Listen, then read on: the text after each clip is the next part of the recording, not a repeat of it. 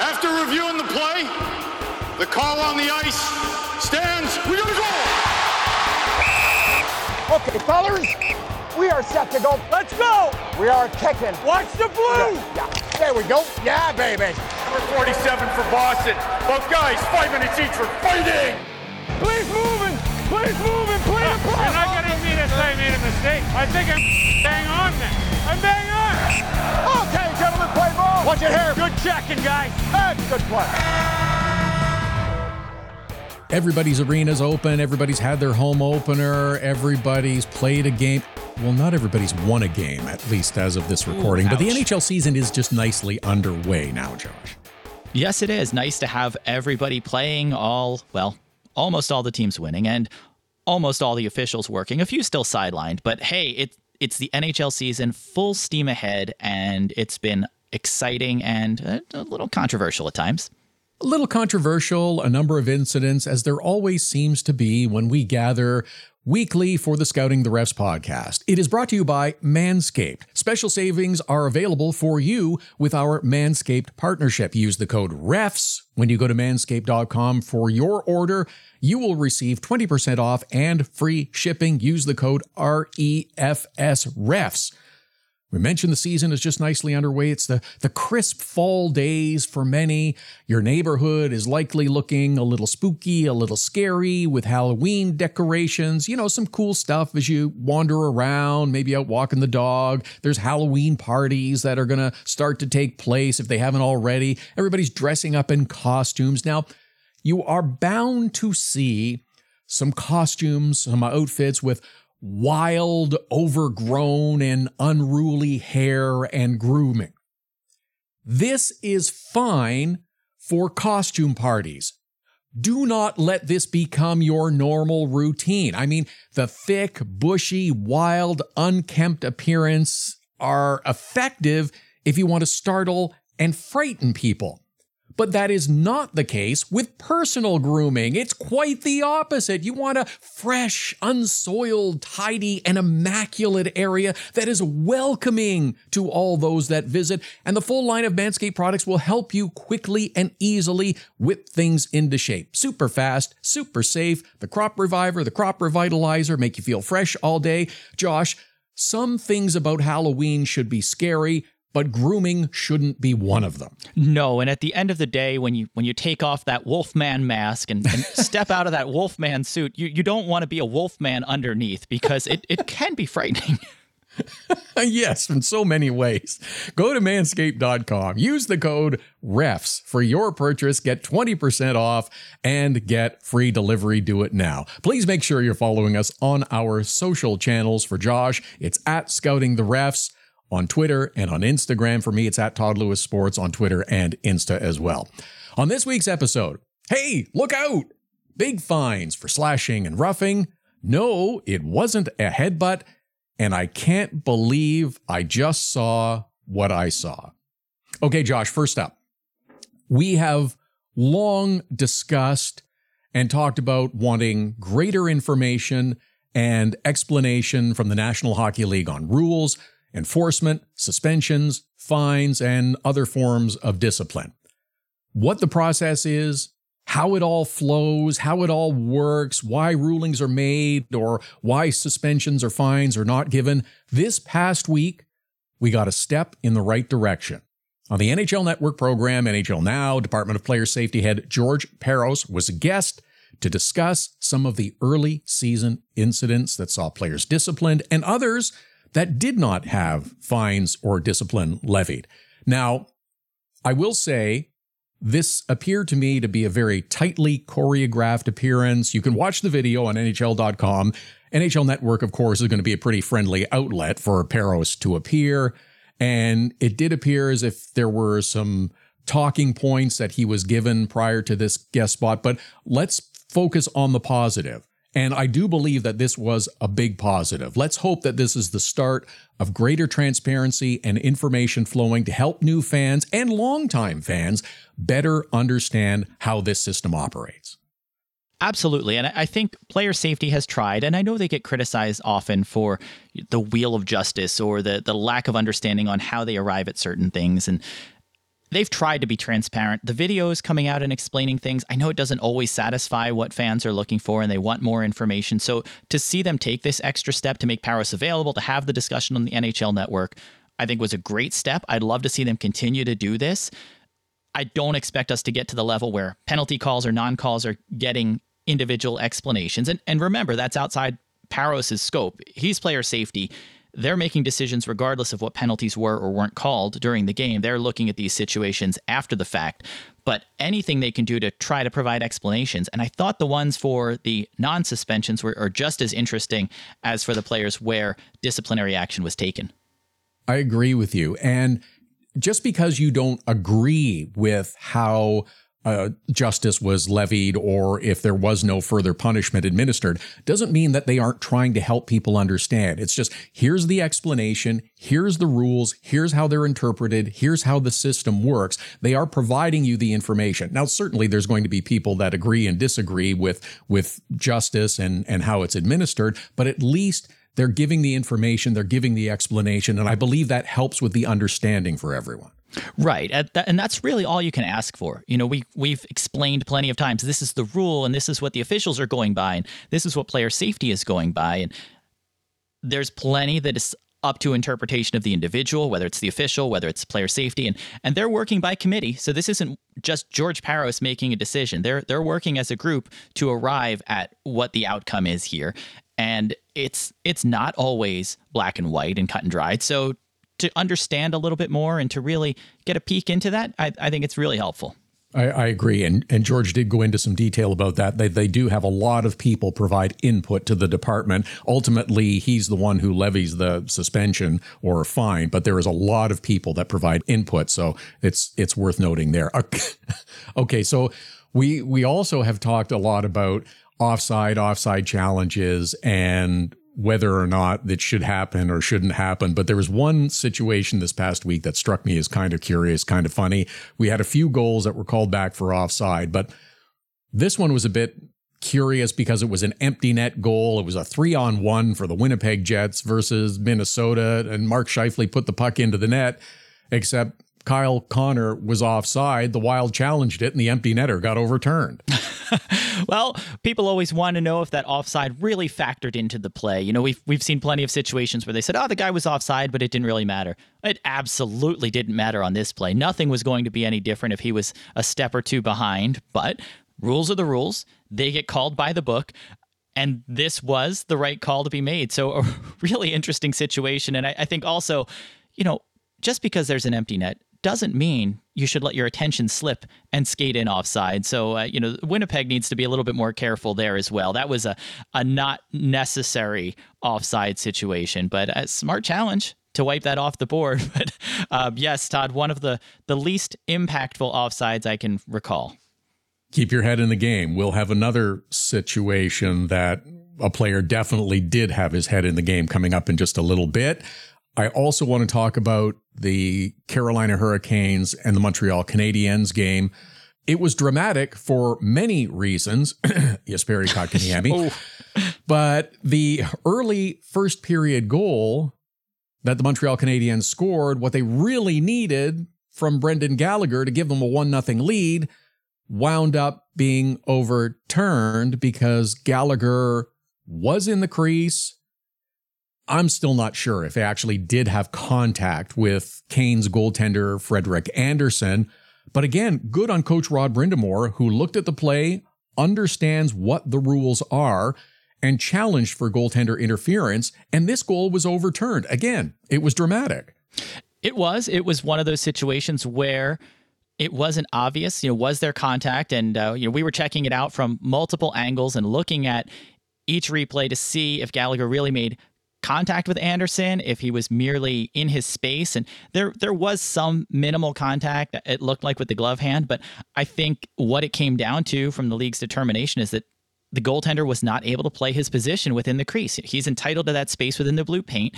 It was a good screen in front, but Gallagher may have backed in too far and impacted Andersen. Now, whether there was physical contact there or whether his presence just made it impossible for Andersen to do what he wanted to or to get to the puck properly, they felt it was enough to substantiate a goaltender interference call and wipe out the goal. This is the key point of goaltender interference. The rules are applied. Tell me if I'm stating this right. The rules apply somewhat differently based on the attacking player being in the crease or being outside the crease.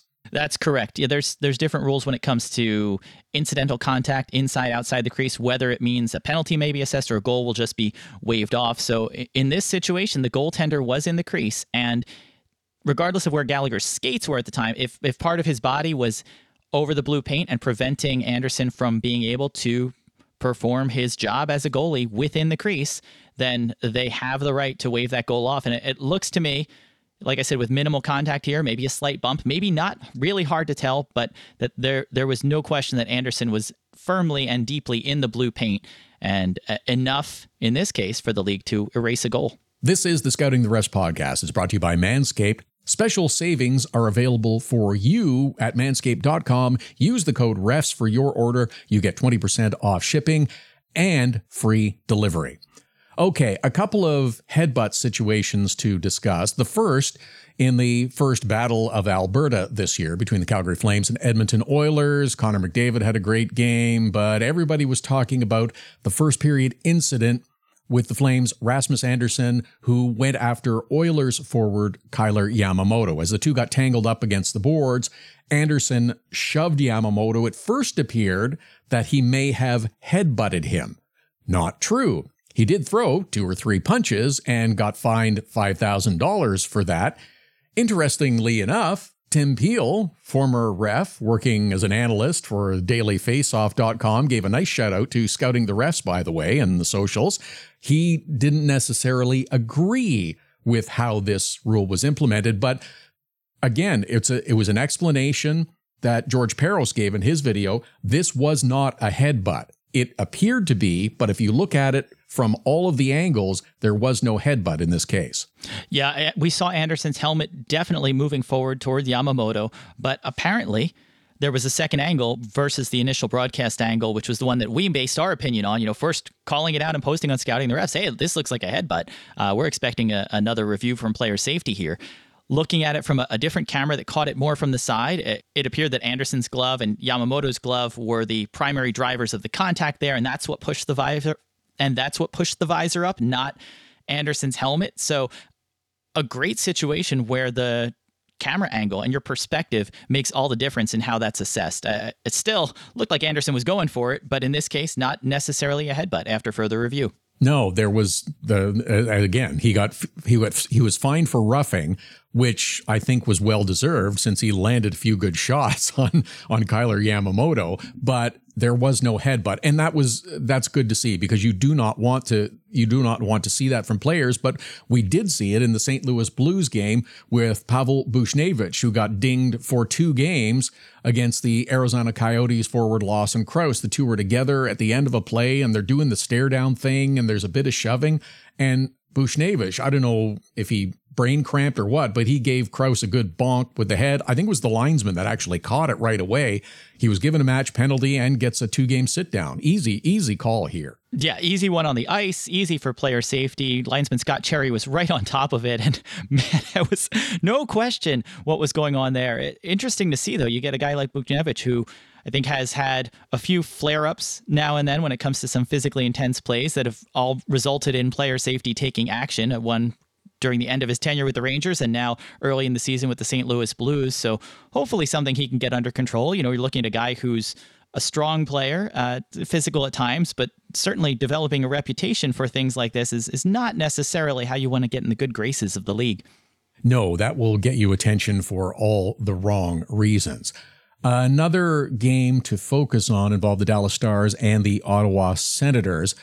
Dallas forward Radek Faksa was, as I was watching it, he was appearing to untangle himself from Senators forward Tim Stützle and came down hard with the 2-hand chop on the right wrist of Stützle, who left the game in, shall we say, some discomfort. He did return. He was okay, but Faksa will forfeit $5,000. And again, this is a player, I think, that became a bit frustrated, and I can understand that, but you simply can't swing your stick wildly and chop another player doing it. No, and it's one of those situations, Todd, where we're lucky that there wasn't an injury on the play, and to me that makes me lean a little bit more towards, well, is this a suspendable offense? And maybe not quite there in this case, but these are the types of things that can result in significant injury, and the types of plays when you're fortunate that it doesn't, but maybe I could see a game for that just because of the potential for injury on a player here. And regardless of how frustrated you are, you are always responsible for your stick. And something like this kind of stick work can be far more serious than I think a $5,000 fine addresses. This is a tough one in that it was two players that were sort of involved. And as I said, one maybe trying to untangle himself. It's one where you almost have to judge intent. Was this an intentional chop, or was this just part of the, I'm really stuck here and I'm trying to get away from this other guy? Right, and that's a hard thing. It's hard for the officials on the ice to judge intent, and it's hard for player safety when they're making their decisions to say, what was the player's intent here? Is this something where we're looking at away from the puck, no hockey value, or this was a situation where there was active play on the puck. The puck was in the area. They were making a play for it. So I can see where this stick work may have been the result of aggressive play, getting free, like you said, getting frustrated, trying to stick check someone, and you give more leniency there. If this had happened during an altercation between the two, totally behind the play and separate from everything else, I think hands down you're looking at a 1-game suspension, because then it's not a hockey play. There's no hockey value to it. There's nothing to do with the actual game taking place on the ice. So I think in that respect, it makes sense that you're looking at intent, but you can't necessarily say that this was an intent to injure. Whereas some situations we've seen in the past that happen far away from the puck, you know that the player's not doing anything other than trying to take a shot at an opponent. Well, this next game situation may fall into that category. The offending player was fined. There was no suspension. It was Joe Thornton of the Florida Panthers. Still seems weird to say that. I know. But yeah, Joe Thornton of the Florida Panthers against the Tampa Bay Lightning earlier this week. And I'm loving these games. I think that it's going to be a super intense regular season, and I'm kind of hoping that they meet again in the playoffs. But Joe Thornton was fined just a little over $1,800 for, as John Buchagras of ESPN said in a tweet, for giving the undercarriage a bit of a how's your father to Lightning forward Boris Katchouk. Joe got 2 minutes for slashing on the play. Oh, it's a fine line sometimes between slashing and spearing. And this was a jab. This was the blade of the stick with a jab in an upward motion where, it's not unlike some of the situations we've seen where guys have picked up a penalty for spearing. The spearing's typically, you're looking at the motion of the stick going parallel to the shaft of the stick with a spear, but using the toe of the blade. And in this case, he was lifting up or down, which is what we usually see for a slash. I don't know, Todd, that the toe of the blade was the implement. It was going directly into the player.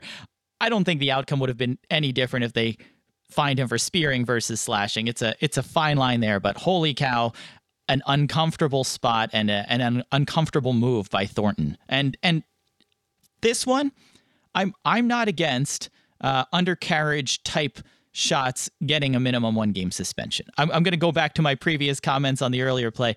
There's nothing of hockey value happening here.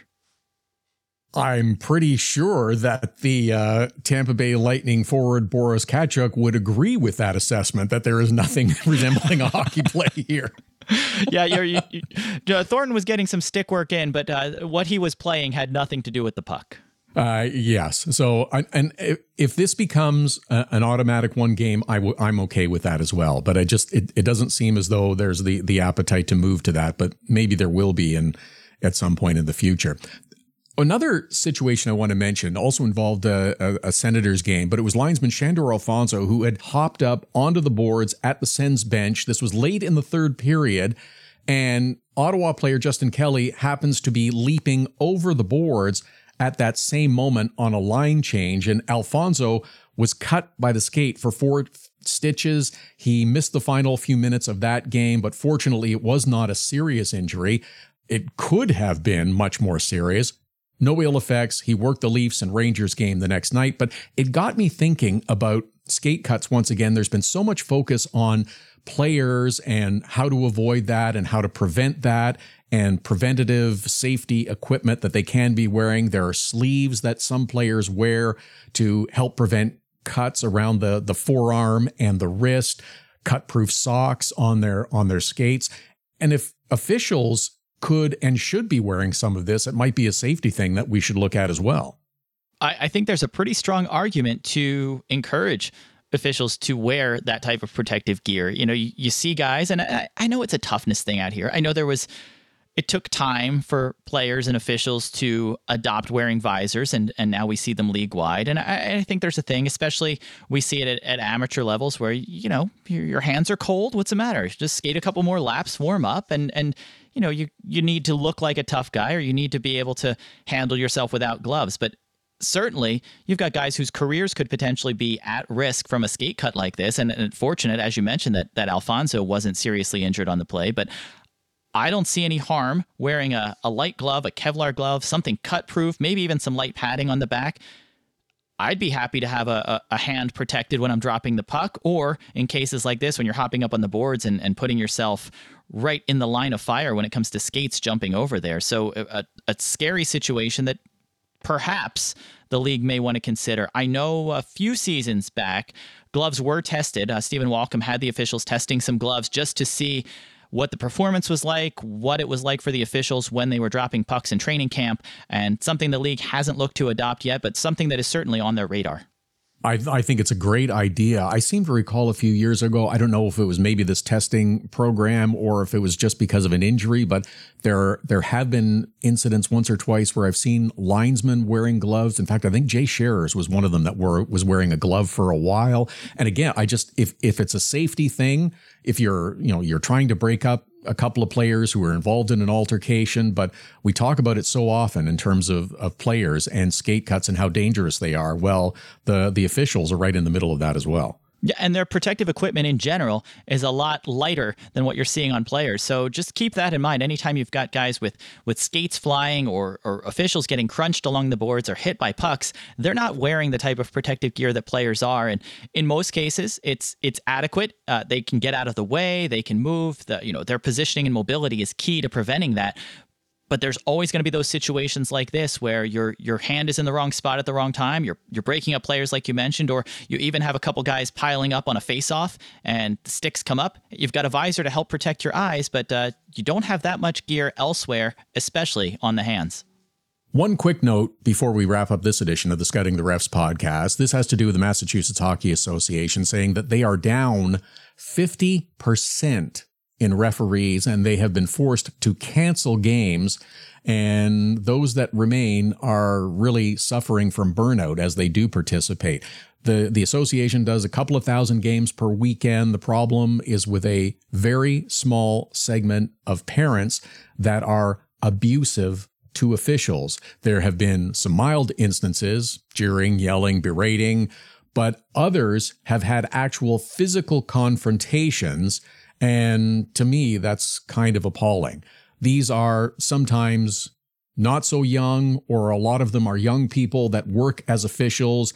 They're trying to make a few bucks, but they do it also because they love the game. Look, there are a lot of other ways that they could be spending their time, earning a little bit of the extra income, but they choose to do this because they want to give back to the game. They want to be involved in hockey because it's given them something special in their lives. So let's just say, as a just nice, subtle reminder, let's not run them off with this kind of abuse. How about we thank them for what they do and appreciate their services that they're providing? Absolutely, Todd. It's often a thankless job, but even more so now as parents seem to be stepping up how they're reacting to the officials and what they're doing. And then you're adding to it because the few officials that are sticking with it are subject to more and more abuse. And it's something that Massachusetts is struggling with. We're seeing it with other hockey associations across the U.S. and Canada. I know New Hampshire's seen it. Quebec has had to cancel some games this past weekend just because of a lack of officials. And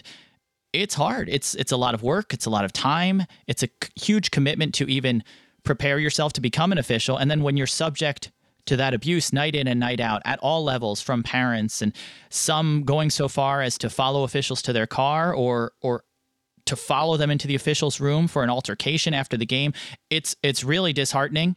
You lose that flow. You lose the love of the game when you're one of these officials, and it's really hard to want to show up and work another game when this is what you're subject to. So the organizations are doing as much as they can, and I know they're actively trying to recruit.